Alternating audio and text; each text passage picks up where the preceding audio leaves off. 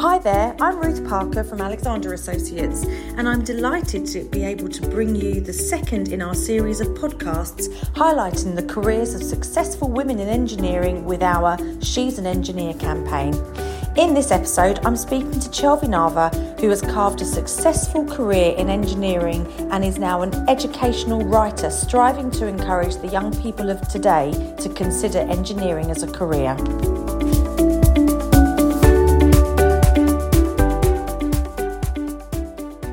I'd like to start, Ruth, with saying that going to work as a contract engineer was a very significant part of me navigating some of the bumps in the road as a parent, probably more as a single parent than as a woman, or many women find themselves having to take the main carer role. And what I was finding around the time you found me was that I wasn't working in the roles I was qualified and experienced to do.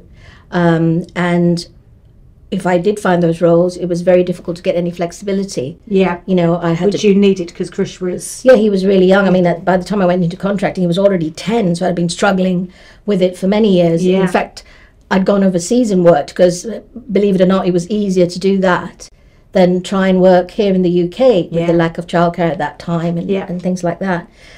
But it was really, really important to me to have that flexibility, the ability to choose, you know, what role I'm going to do, you know, and you were, you know, Alexander Associates were key to that because you got me into the right places. It wasn't a waste of my time, wasn't a waste of their time. You know, they knew what they were getting. I could tell them what I wanted to do. And on a project by project basis, we fulfilled each other's needs. And you might remember I said I only want to work 4 days a week. Do you remember that? Yep. And nobody worked 4 days a week at the time. It was, highly unusual. But you didn't skip a beat. No. You didn't say, oh, no, I can't do that. You know, you didn't skip a beat at that time. And you found me those roles. And it was a beginning of a wonderful relationship and friendship. Yeah, absolutely. And I think that's the thing that I...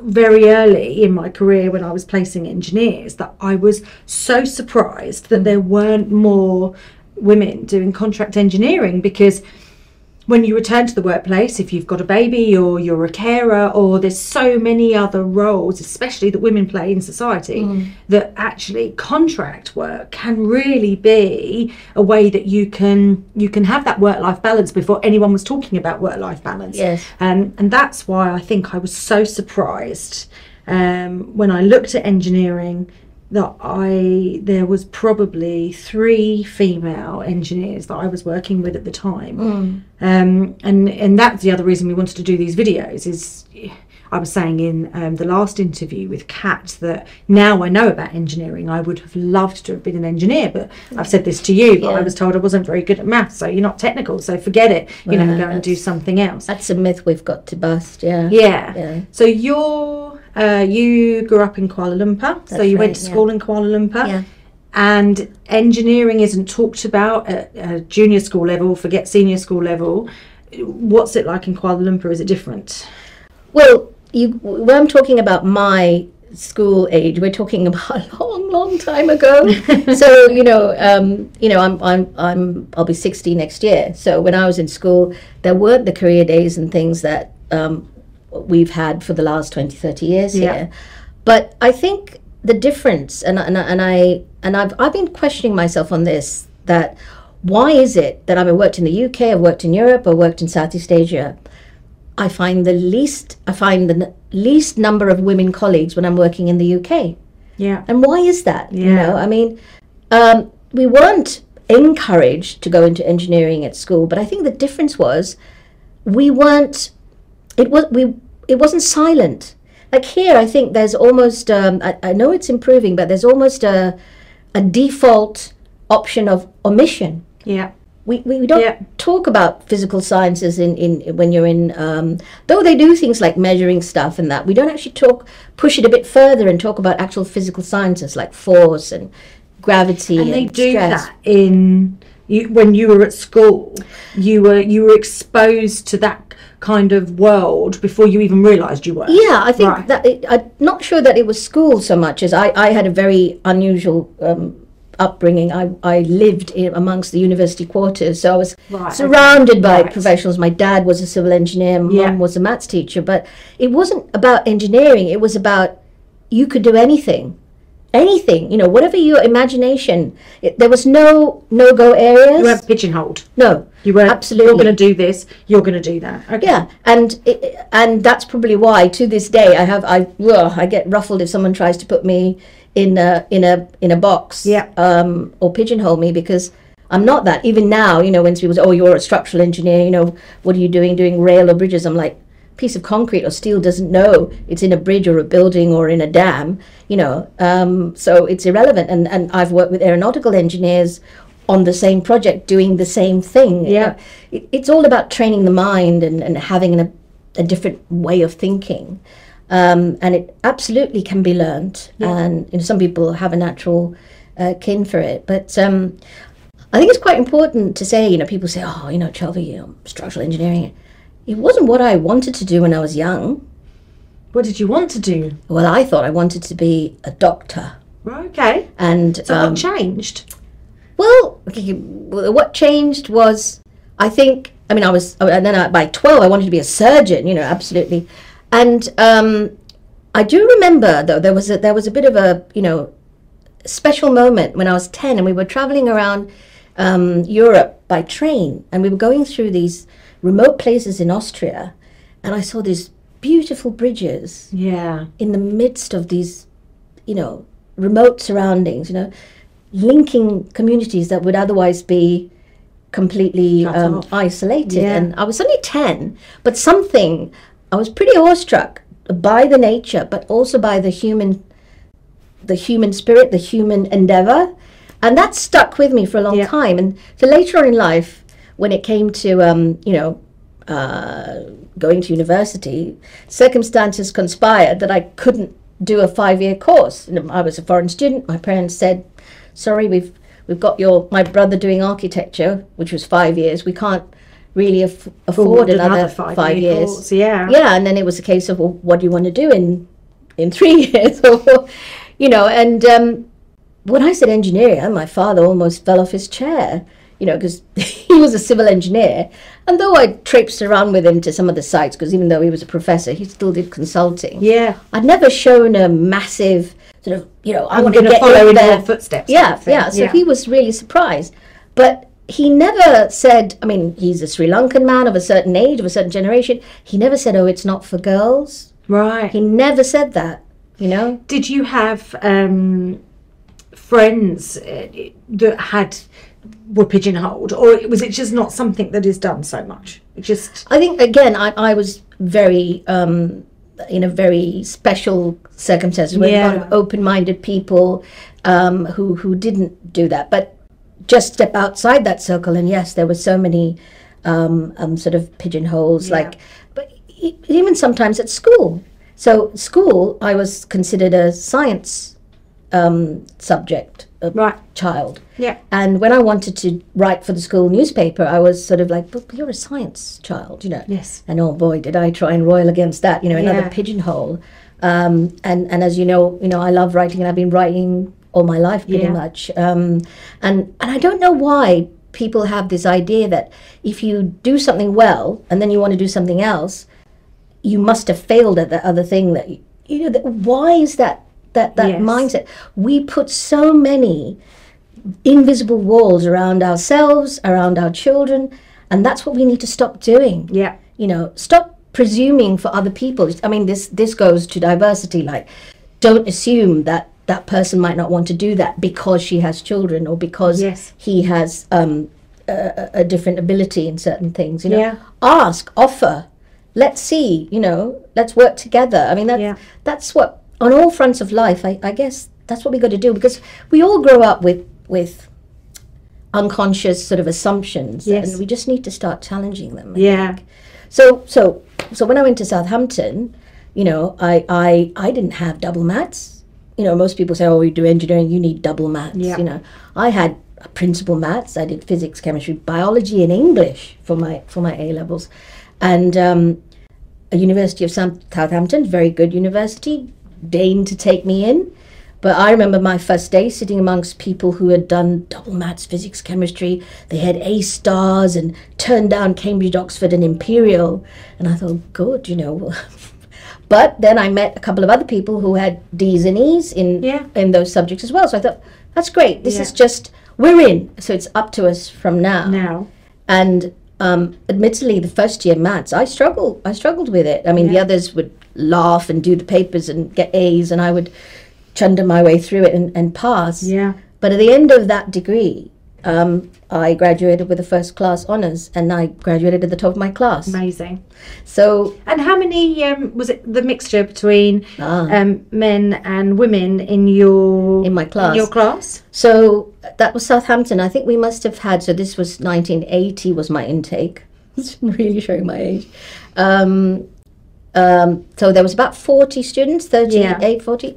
There were 4 girls. Wow. 4. So, and one of them was like an exchange student from, no, I can't remember if it was US or Canada. I think her name was Laura Lynn. She was only there for that, like the year. But then and then it was 3 of you. 3 of us, yeah. And so when you did your degree, you left university, you got your first job as a graduate. Yeah. And the reality of walking in and doing the job and with the people that you were working with, how different was it from what you had thought, like the reality of the job, the reality of doing it? You know, how were you treated differently because you were a woman as going in at that level at the time? No, I was just going in, I was a graduate, same as everybody else, we were all treated the same? Or was it quite obvious from almost day one that there were these challenges that you were going to face because you're a woman and you weren't going to face it because you're a man? Well, again, mine was a bit different because my first job was for a British company, but it was in Singapore. Right, okay. And I think you had to have an employment pass. I had to have an employment pass to work in Singapore. And I just, I'm sort of fearless. I was brought up fearless. And so I always go into things not expecting problems. Right. Which doesn't mean problems didn't happen or exist. But in what I find in the East, and I found it there, and I found it several times when I've gone back, is they look at you with a bit of like, but once you've proven yourself technically, that's it. That's it. Doesn't matter, male, female, purple, pink, whatever, that's it. And you're judged on your technical ability, which is exactly what that's what we want. That's what all of us want. Absolutely. And you're still, I like being treated like a lady. So, the Chinese culture, when you go for a meal, the men will serve you. I love it. Yeah. And so there wasn't an issue with, whereas, I remember when I was at Southampton, I was carrying survey equipment, quite heavy survey equipment, and the person ahead of me let the door slam on me and said, well, you're a woman, you want equality, don't you? Yeah. So not understanding at all what equality is then. Yes, absolutely. that's, I think it's going away, but I'm sure it raises its head sometime, Just to stick on that. Is it? Because is it going away? I guess that's what this is about, isn't it? It's so you've worked in the UK a lot now. Yeah. So challenges in the UK that you have faced. So interesting. Now, I just want to tell you that when I was in Singapore, and I've had this issue when I was young. You said no holds barred. Let's talk about this. I used to have really painful periods. There would be 3 days of every month that I just could not. Bedridden. Yeah, I used to miss university lectures. So many women face and have to struggle on regardless. So, I had registered dysmenorrhea.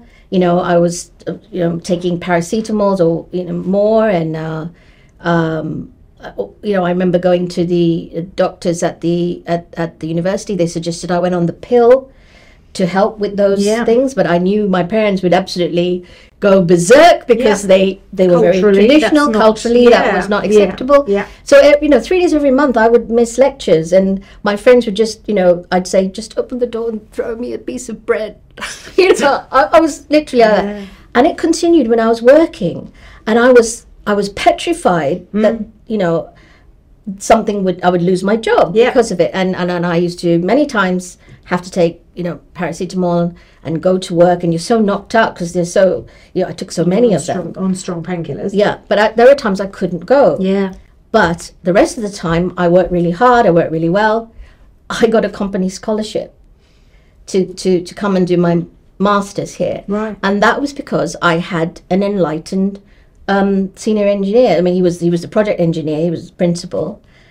He's still my mentor, lovely man, Sati. And just before I left to come to do the master's, he said to me, now he's British, born and brought up in West Africa, or East Africa, Sati, sorry. But he pulled me aside and he said, you will find racism in England. He said, it's different. He said, you know how an ant can walk over a stone 1,000 or a series of ants and form a groove? That's the sort of racism you get in England, And he said, and did just you be find aware of it. Did you? You did. I mean, when I came here, I did find that, but again, I'm a very resilient person, and some of the things that I think my generation laugh off, yes, the current generation is not willing to. Yeah. And I'm not saying one is right or one is wrong, But I've had that thing about I've been sitting in the drawing office, and the this is like when we had drawing boards and that, and people have said, "Oh, I guess you'll be curry again tonight at your house, Chelvi." So how did you react to that? So I said, no, actually, I'd hardly ever cook curry. Did you? Yeah. So you this was. So this was again probably the late 80s. At the start of your career, you were brave enough to challenge that. Yeah. Because a lot of people won't. No. They just, we were talking with Kat earlier, and she was saying that a lot of the time she would adapt the way that she was to fit in, so then she wasn't true to self, and so it's how you deal with those things emotionally. Yeah. And so did you also face, because you were a woman, was there also that level as well? Well, I mean, on practical level, and I still see people writing about this on LinkedIn. I remember going to site, and we were clearing an old burial site to do a deep basement, and so there was like exhumation of bodies. Some of them were, this is hundreds of years old, so there's nothing left, except if you came across a lead-lined one, which then it could be pretty soupy person in there. But I remember I was taking measurements for the clock tower that we were retaining. So I had to get over there to do the measurements, and I had to walk across this mire. They never had my size of boots then, because then it used to be the contractors used to supply the consultants with boots, and they never had my size. So I had to wear 2 or 3 pairs, like welly things, on top of my shoes, because they did not have my size in site boots. And I started this journey across this mire of stuff, slowly sinking as I went. In my head, imagining hands coming up, dragging me down, getting really freaked out. And in the end, I couldn't move. Like I was stuck in there. And if I moved my foot would come out of the boot. To my great dismay, these 2 lovely navvies came up and hoiked me up and walked me across. Now that was, again, I think that must have been about 89, 90. To this day, I believe there is still a problem of having women-sized site boots. I still see it on LinkedIn. How many years later? That's crazy. Why? I mean, I actually have my own so just pair. those little practical things that companies can easily rectify to make women feel as though they are included and they belong on site, and it is a job that they can do. Exactly. Yeah. Tiny thing that they could do so easily. Yeah. But I mean, I in the end, as a structural engineer, the path I chose, I didn't have to go to site often. That's another sort of common belief, that it's all muck and bullets, and you've got to be, lift weights and drink yards of ale to be part of the team. That's, look at me. I might be able to lift some weights, but don't particularly like beer. But it's I've been a consultant most of my life. The last sort of 6-7 years, I've gone over to contracting, as in sort of working for contractors. Yes. And it's lovely to see sometimes more women in in as contractors than in consultancy sometimes. But the numbers have improved. I mean, I'd have said it would have possibly around 10-12% when I joined, but now it's still only 16%, I believe. 16%. That's just not good enough. It's not good enough. And companies are working towards 50%, which is absolutely brilliant targets where it needs to be. But it's companies that need to make changes and in order to attract women and to keep them in the business. And one of the things that we asked before, we asked Kat, is you've worked with different engineering consultancies and contractors, and is there something that a company's done that you particularly thought that's such a good idea, that really helped? Or equally, is there something that somebody really hasn't done and you thought, come on, this is just so easy stuff? A lot of the setbacks I felt probably, was it about being a woman? I mean, definitely to get my chartership, I just couldn't get my 1 year on site through the company I was with. Right. Every time I went to see the training guy who was very near retirement, he'd say something like, well, I've got to find the right site for a little Indian girl like you. Okay. All right? Don't assume. I say, John, just get me on site. I want to get chartered. I don't mind. Yeah, so just put me anywhere. So that was, did you see men asking the same question and well, off you go. Yes, absolutely. Okay, so this was a direct. I mean, I was voted the person most likely to get chartered first when I left university, but I was behind everyone. Right. So I'd got all my design experience, but I just couldn't get. And at that time, ICE was quite the didactic scheme that you had to do. Yes. Things have changed; they're more flexible now. Yes, they have got better. Yeah, but so that was my first workaround. I've had to do workarounds in my career. That's definitely a common thing. Yeah. That's what we're hearing time and time again is, the manoeuvring round a situation to get what you want because you're. I mean, don't get me wrong. I do that first, but unfortunately, it is that because it's a brick wall. Yeah. And then I do my workaround because I don't want to get a sore head, And I went the structural engineering route, which is just as rigorous, but they acknowledge that you can accrue your site experience, right, rather than having to go and do a year. Yeah. So you really did find a workaround. Yeah, I did, and I got chartered through the ISTRT first time, and that's why today I'm a fellow of the Institute of Structural Engineers. Yeah. But that was perhaps the most direct woman thing. Now after that, I had a pretty good trajectory in my career, having done that workaround. But after that, the next stumbling block, and this was a big one, was becoming a parent, and then very quickly a single parent. Yeah. And most of those, I don't know whether it would have been different for a single man. I think they would have still found some issues. And that was trying to get that flexibility of work and things that was, and it was almost at the time that you couldn't do both roles. Yeah. You could either have a career or you could be a parent. Yeah. And there wasn't a way for the two to work together. That's probably one of the positives coming out of COVID, to be honest, is that work-life balance a bit more. But at the time when we first started working together, the challenge was finding, okay, well, you need a 4-day week. You need this, you need that. Let's find a company. I mean, there was one company, I'm not going to name anyone, but, I again hit that, so in around 97, I hit that thing where I was a senior engineer earning well, I could pay my mortgage, but my son's childcare was costing me as much as my mortgage. Yeah. And then one day the fridge broke down and I couldn't afford to buy a fridge. Yeah. And I'm thinking, there's something wrong with this picture. Yeah. So I actually hiked myself off back to Malaysia, where I knew I could buy in the childcare I needed to work at the level I knew I could work, which is managing a structures division in a company. It sounds sad, and I didn't see as much of my son as well, actually that's not actually true. I probably saw him as much as I saw him in England, because he had to go to a breakfast club before school and an after school club after school. I mean, he spent his time with strangers more than he did with me. And yes, I do suffer that mum guilt, that the parent guilt that we all working mothers do.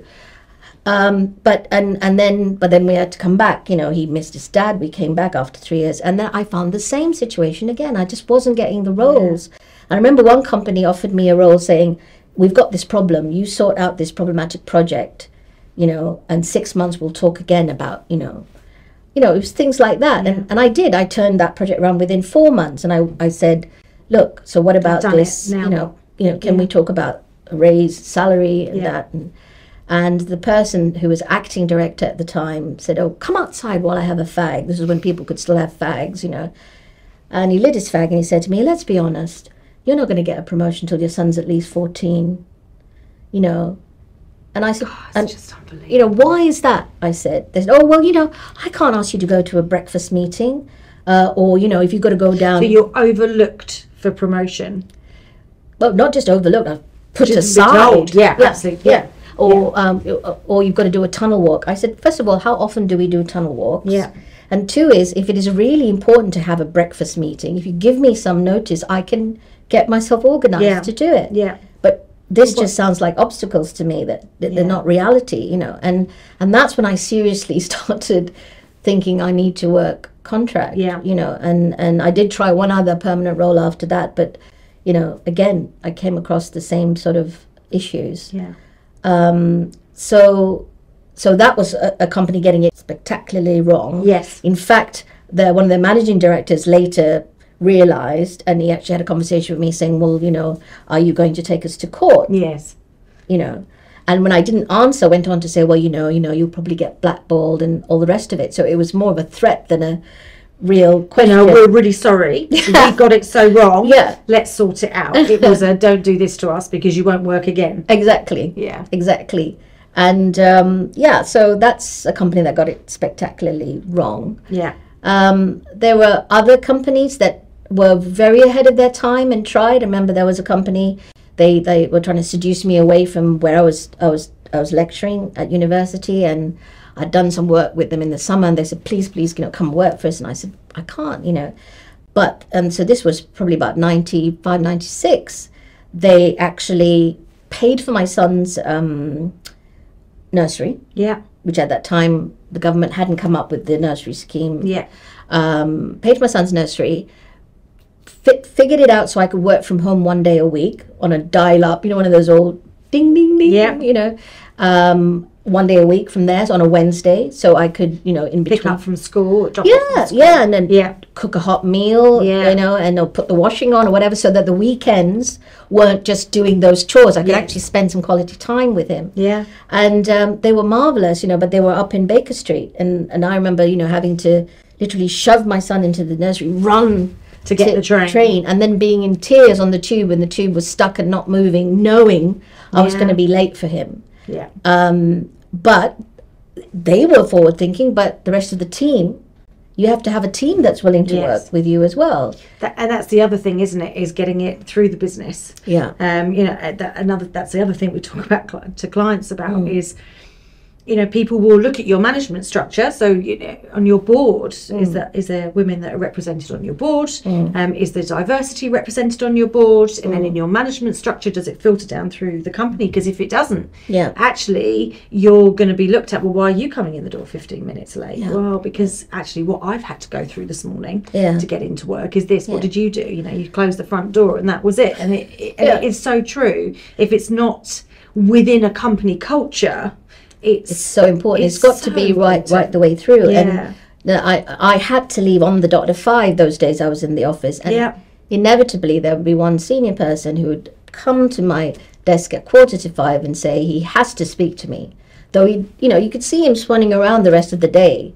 And I said, I have to leave at this time, and and he absolutely made it very difficult. And then on the days I worked from home, would phone me at 10 o'clock at night. And these were days when we had the old sort of dring phones that would wake up my, sleeping 3-year-old. Yeah. And when I said, why are you calling me at 10 o'clock? Well, you're working from home, aren't you? Not at 10 o'clock at night. Yeah. So even when some of the company directors and top people said we'll do anything for the right person, what they felt was the right person, that there was the company culture. Sure. And it was actually soon after that I decided to go off to Malaysia for the first 3 years. Yeah, which it seems such a drastic move, doesn't it? You can absolutely see why you had to do it. Yeah. So now, yes, you are you've had your successful career, amazing structural engineer, worked on these different projects. Yeah. And now you are doing what? Well, so you know, I was, some of my most fun projects were when I was working contract. Yeah. You know, I was traveling more, and my son was a bit older. You know, when I went contract, he was actually 10, but I continued working contract until towards the end of 2014. You know, I was, you know, if there's any myth about you can't lead projects being contract, that's, you know, it's absolutely wrong. Absolutely. You know what I led, you know, I was design lead, you know, multidisciplinary design lead on some of the major projects. And in fact, one of them you worked just around here. Yes, I did, absolutely. Yes. Yeah. So it's then I decided I wanted to give back, and I sort of convinced myself that the way to do that was to go back and join a company. And you know, I've been training people in companies even when I was contract, but I'd go back to sort of mentoring training, and I rejoined a very good consultancy who in fact were my first employers when I came out of university.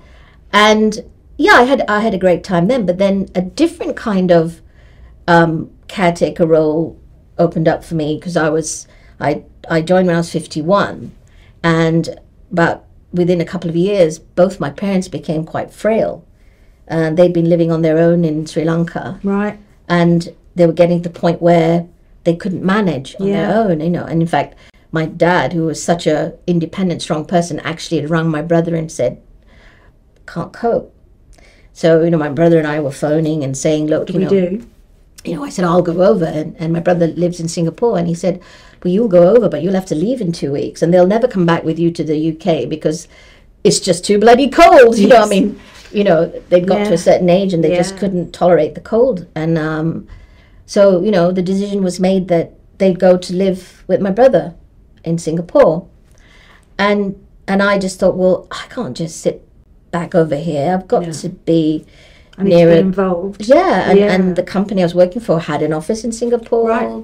You know, and you know, I sort of talked to them about it, and it was like, oh well, if you go out there within 6 months, you have to go on a local basis. And I was coming up to, you know, I have to start thinking about retirement, and having been a single mum, you know, I sort of done a pension, but I didn't have a nice fat pension that came from, you know, being able to work without any issues or doing workarounds. Yeah. You know, so I didn't have that not lovely big nest egg sitting there that you could just. So and I was going for my FI Strat T at the time as well, only because I'd received a letter saying, oh, you've been a member for 25 years. And I thought, oh, I better do something about that.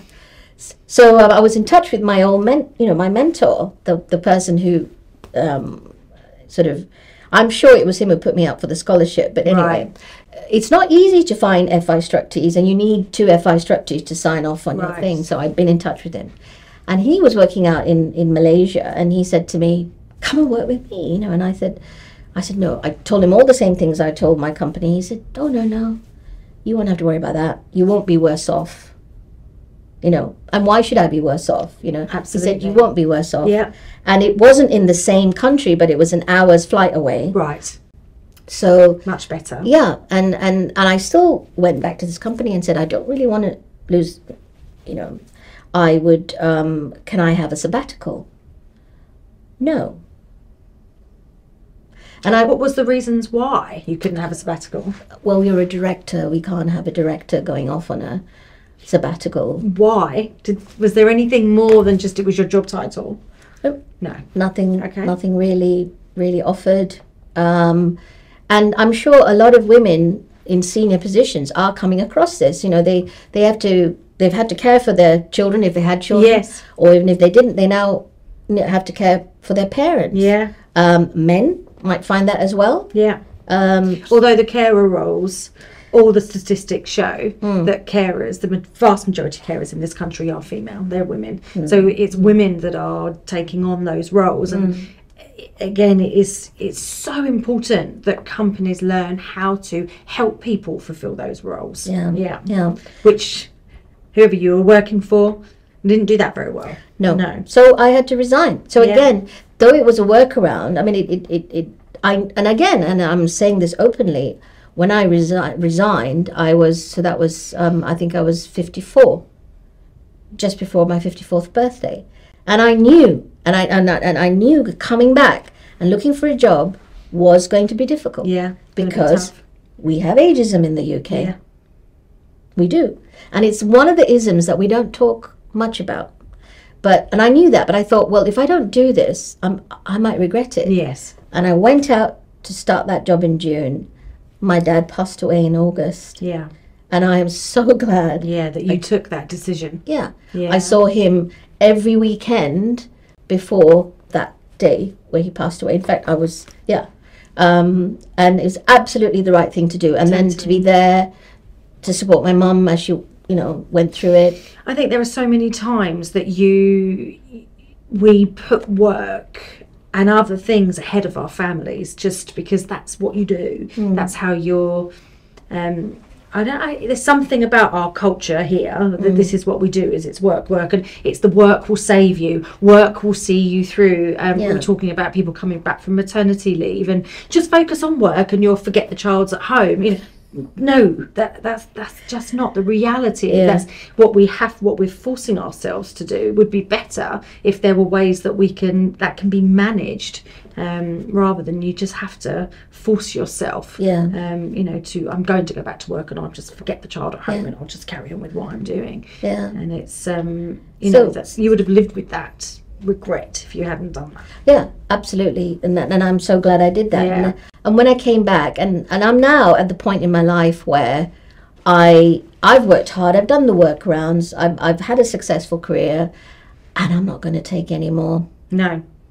So if it's not right for me, I'm not going to not going to go there, not going to stay there. Yeah. And I found that I still wanted to give back, and this is what I'm doing right now, along around. So my way of giving back is looking at the issues we have in engineering. Yes. And the biggest issue is we don't have enough engineers. Yep. We do not have enough engineers. So even if you want to have 50-50, you have to have the pool of people, of women or other diverse, we need the people. Yes. And we don't have enough people going into engineering. We have too many people leaving engineering. Mm-hmm. And so there's not enough people going into engineering, I think, has to be looked at, not just at secondary and not just, at university open days. It needs to be looked at much younger than that. Yeah. So these three, so I've given myself a project which I've called Engineering Everyone. And because engineering affects everyone's lives one way or another. We've talked about it, that people don't even realise that maybe if they looked around just the community in which they live, where engineering is. It's not just about the buildings. Some people, it's obvious, obviously, engineering, railway, you hear about High Speed 2 all the time, so everyone knows that's a big engineering project. But just everything around you, what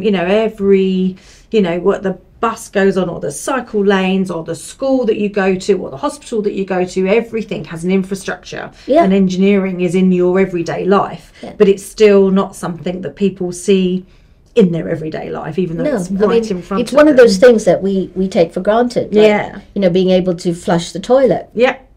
Turn the tap on. Exactly. And there's drinking water. Those things, those fundamental things that when we watch on television saying, oh, so-and-so has to walk to get water, we see it as a third world problem. But it would very quickly become a first world problem if we didn't have that infrastructure. And we have an aging infrastructure, so we need to be working on that.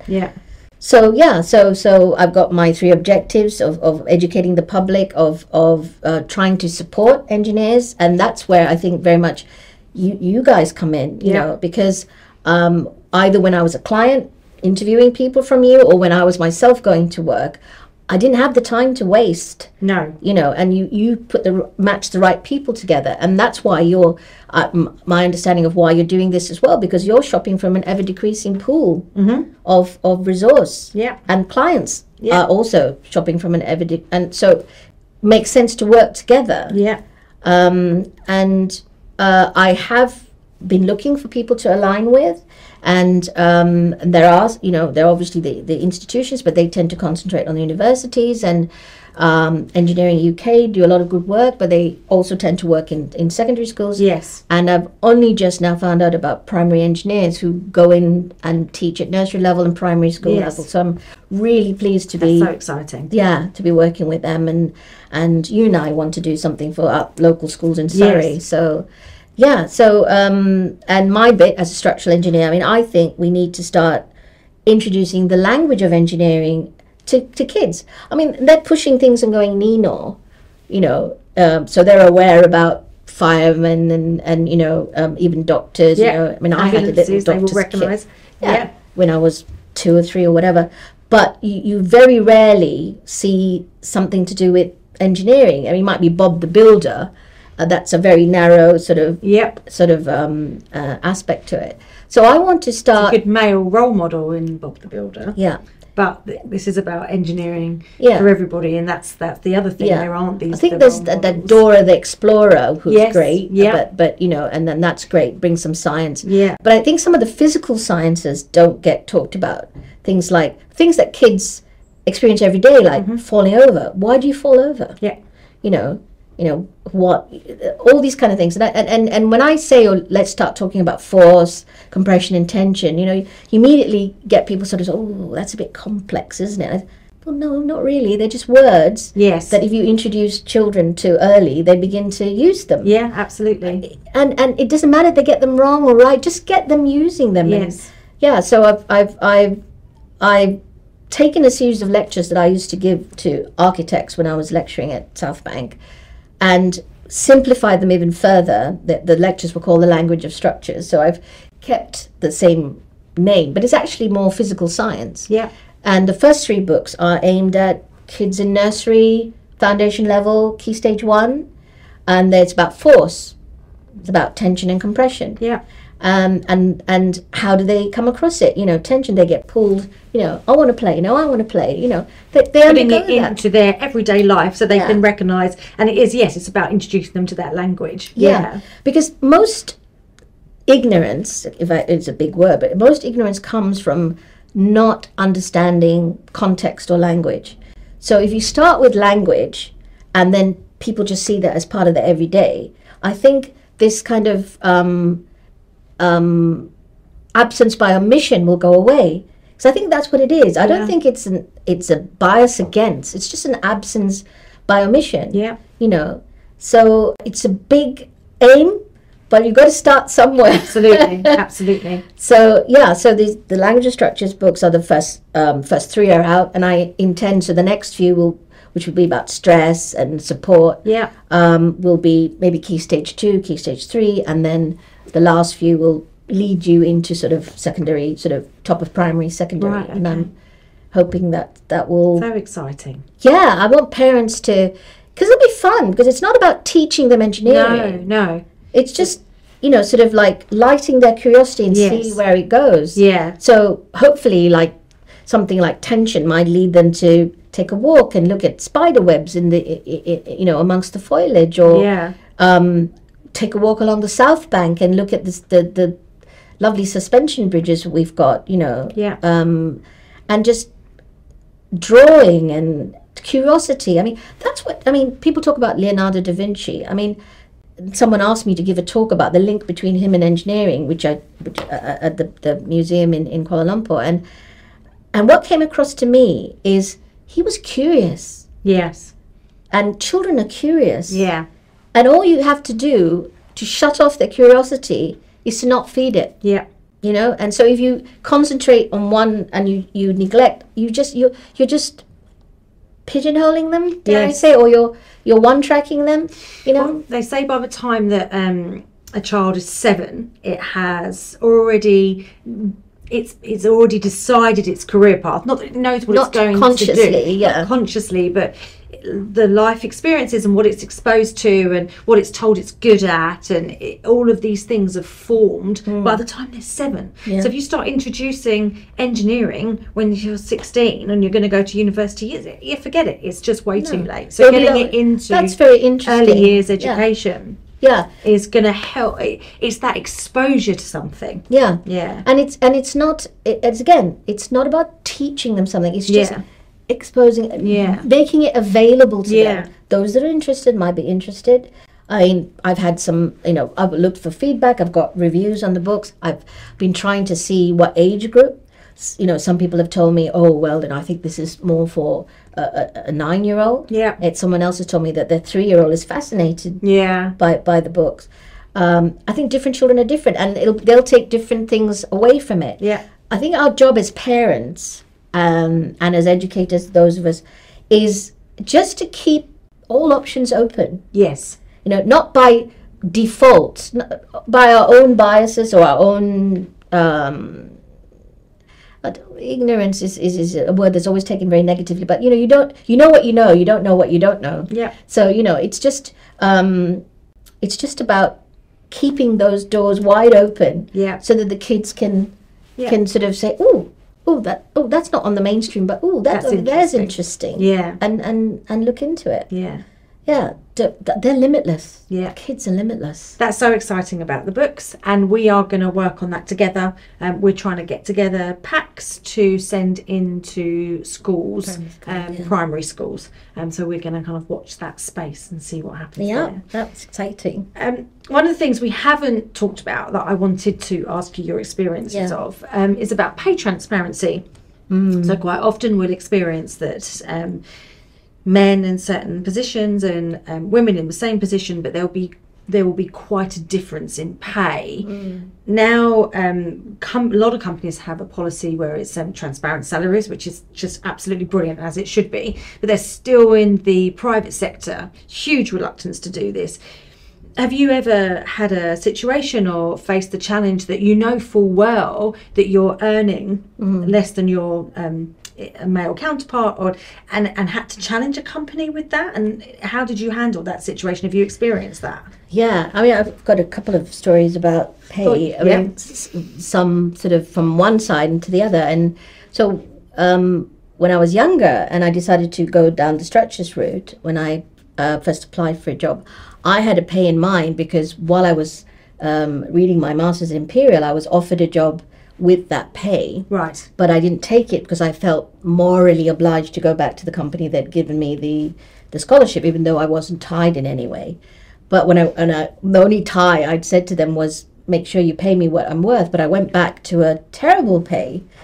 So much less than what you've been offered. Much less than what I've been offered. Okay. So when I decided them at that time, well, yes, but it was sort of like laughed off, like, I mean, even though there was no actual contractual tie, the implication was you should be grateful. Because I sort of followed that old traditional way. But when I wasn't getting my training and I decided to leave and I was going to go down the structures route, I had that figure in my mind, because even though that was like a couple of years on, and the company that interviewed me and took me on, apparently, I didn't know this until I joined them, they had a transparent pay policy. That everybody's pay was in files in the reception and you could go and look at them. So I hadn't been aware of that. And the first few months I was there, I found it was hidden transparency. It was hidden transparency, but what I found odd was the way I was being treated. It was a bit like, like as if I might bite their head off or something, What, by the people? By my colleagues. Your colleagues, yeah, by my colleagues. And it wasn't until I went for one of the proverbial drinks at the pub, which I didn't often go to, but went to one, and one of my colleagues got a little bit merry, decided to tell me, "Oh, you're not at all like we thought you'd be like." And I said, "What do you mean?" They said, "Oh, we thought you were going to be a right bitch." He was a male colleague, yes, because you demanded this salary and we all had to have our salaries put up because you demanded that salary. So that was a different one. I thought, wow. I said, God, they must have really wanted me then. Yeah. So that was a nice one, if you like. And then, that's when you're young and you're on this trajectory and you think everything's great. But then later on in life, I was finding that, particularly after I'd had my son and I was being overlooked for these positions, that meant the salary didn't go up as much either. Yeah. And it was a breath of fresh air when I started working contract, because straight up we talk about what's your pay per hour, you know, and you get paid for every hour you work. Yeah, absolutely. And yeah, I had to be put up with the jokes about, oh, it's Friday, Chelvi's here with her wheelbarrow again, you know, but I just laughed it off. Yeah. Didn't care, you know, if I didn't work, I didn't get paid for that hour. If I was off sick, I didn't get paid. But if I worked, I got paid. Yeah. And as long as I got the job done, nobody, you know, they could laugh at me about my wheelbarrow that they thought I was raking in, but that was fine. So when it came to going back into the, you know, sort of employment sector, I had no idea what, you know, they were offering me a director position. I had no idea what the pay should be. Yeah.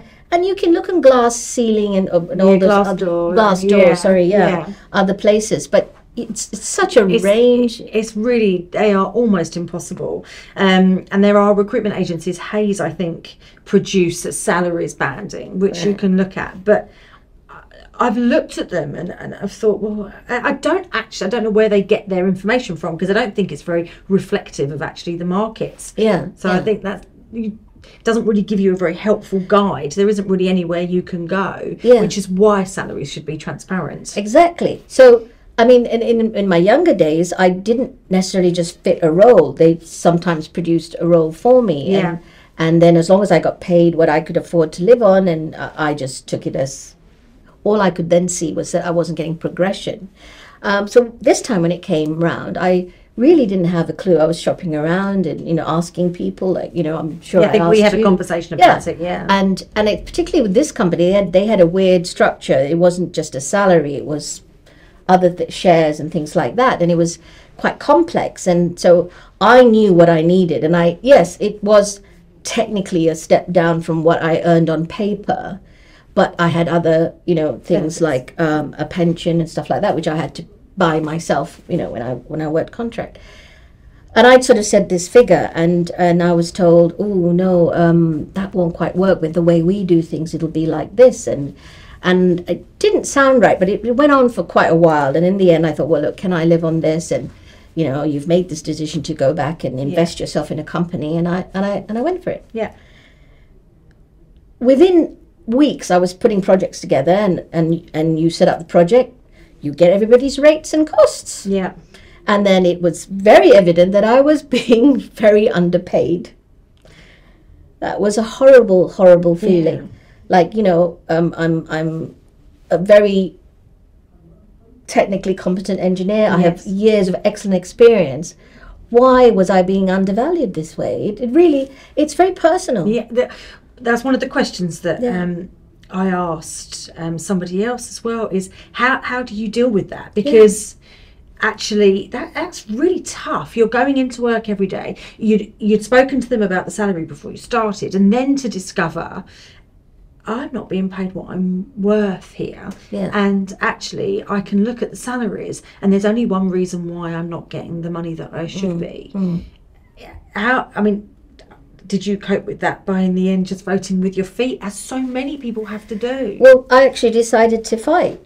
Did you? And at the same time that this company was putting out videos saying how, you know, they were going to be transparent, I was being told they could not tell me what somebody of my age and that the salary was. Because though, you know, when you look at, you know, like they said to me, when you look at rates, so those rates include other things, and but I'm a fairly intelligent person. You can work out what they do, you know, because we set up projects all the time. We know what multipliers we use for charge out rates, and absolutely, you know, and I could pretty much figure out what people were on. And some people actually said to me, Chelvi, that's horrible, I'm on this. Yeah. You know, and were willing to speak up for me. And how were you treated through the process? Because that's you know, that's the other thing is, you have to be fairly brave to go and say, I need to tackle this with you. I need to have this conversation. Yeah. And then actually that there was a very good HR person in that, an excellent person,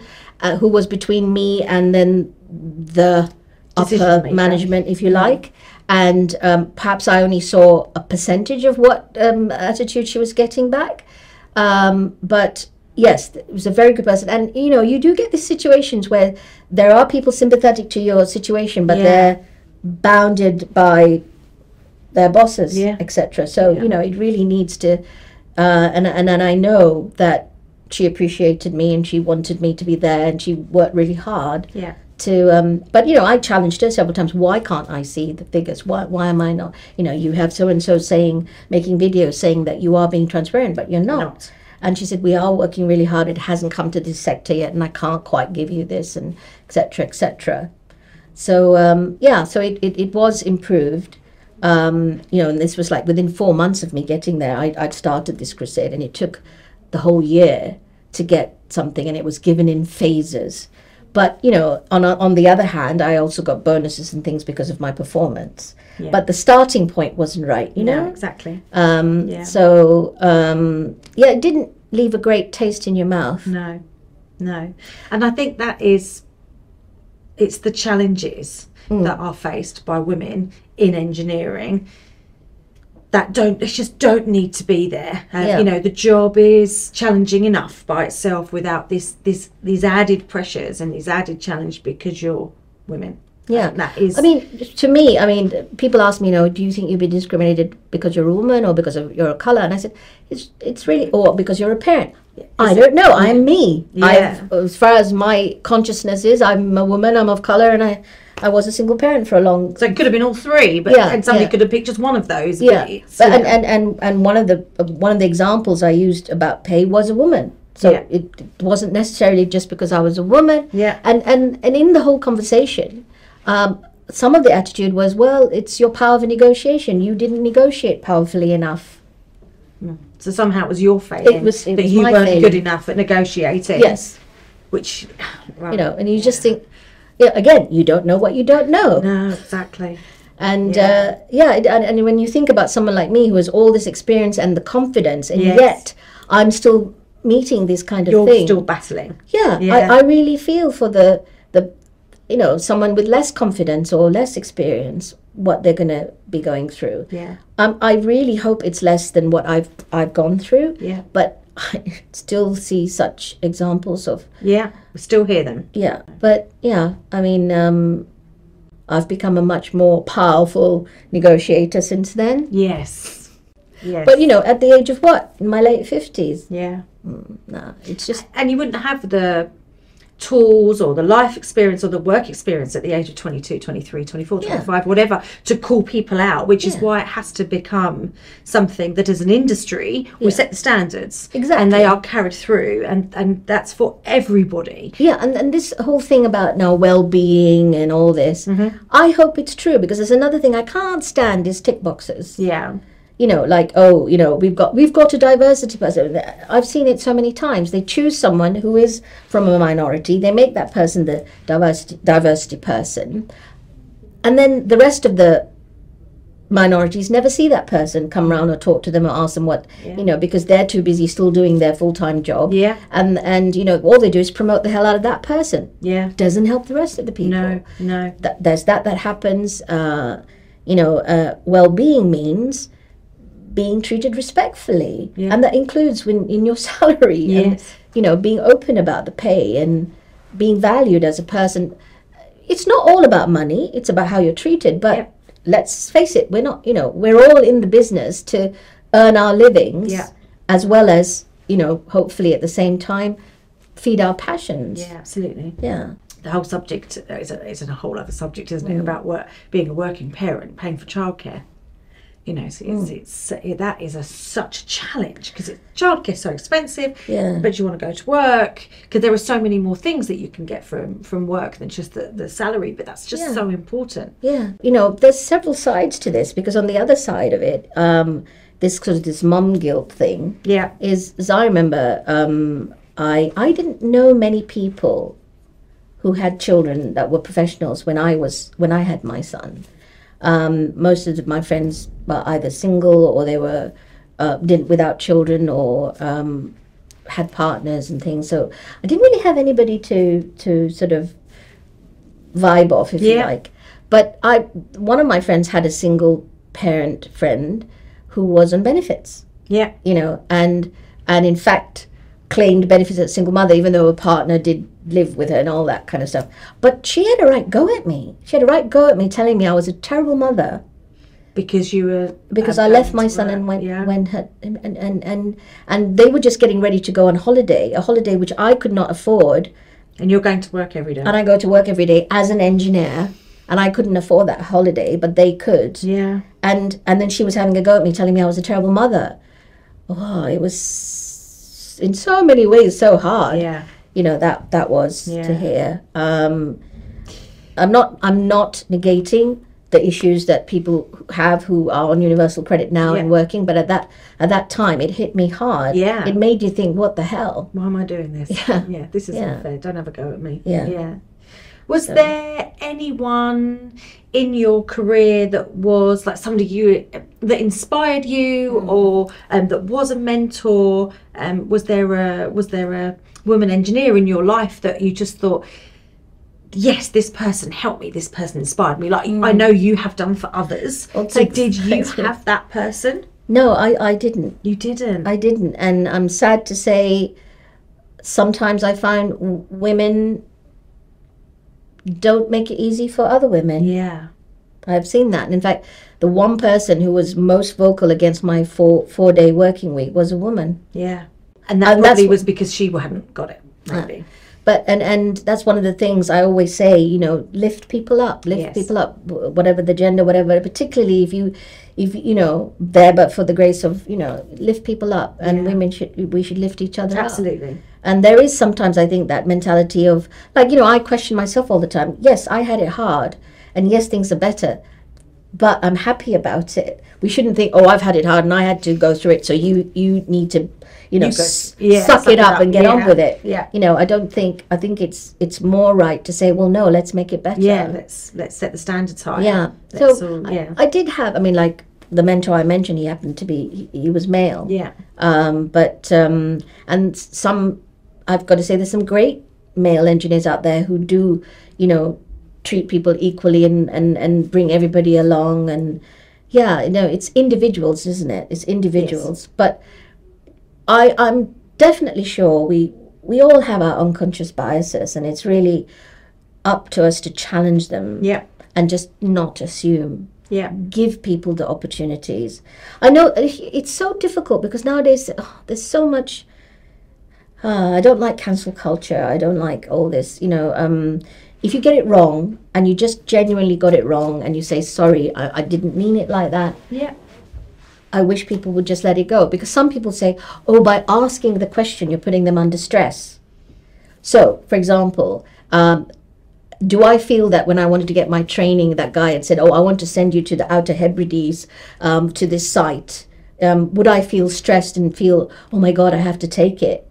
No, I would just ask myself, do I want to put myself through that because I want this training, and decide whether I could do it or not. Yeah. It's my choice. Yeah. You know, so I don't think offering somebody should be a source of stress.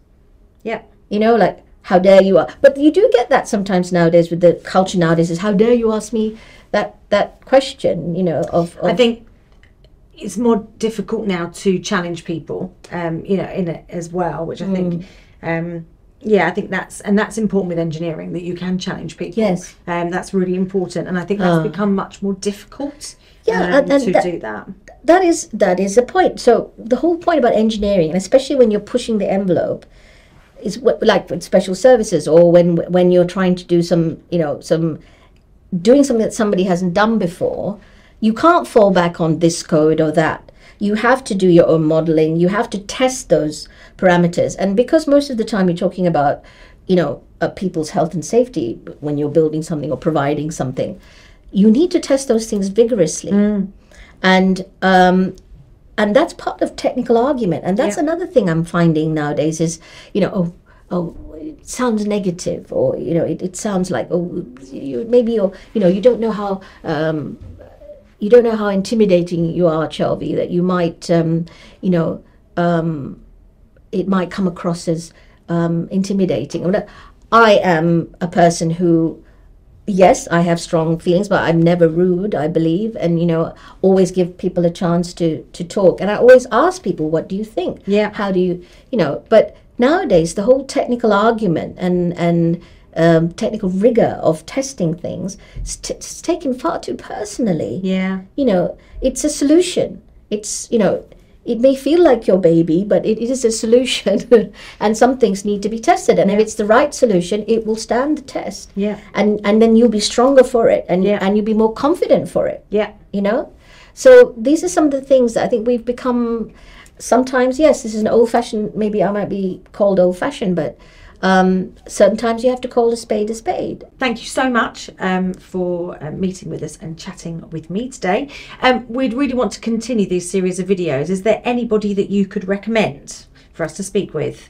Yeah, I think my ex-colleague and friend Giovanna, who is a brilliant structural engineer, who is also now a fully trained and accredited coach, would be an interesting person to talk to, because we all have to navigate our careers, and speaking to someone who is a trained coach and who also understands the industry, I think would be a useful thing. Perfect. Thank you very much. Oh, my pleasure.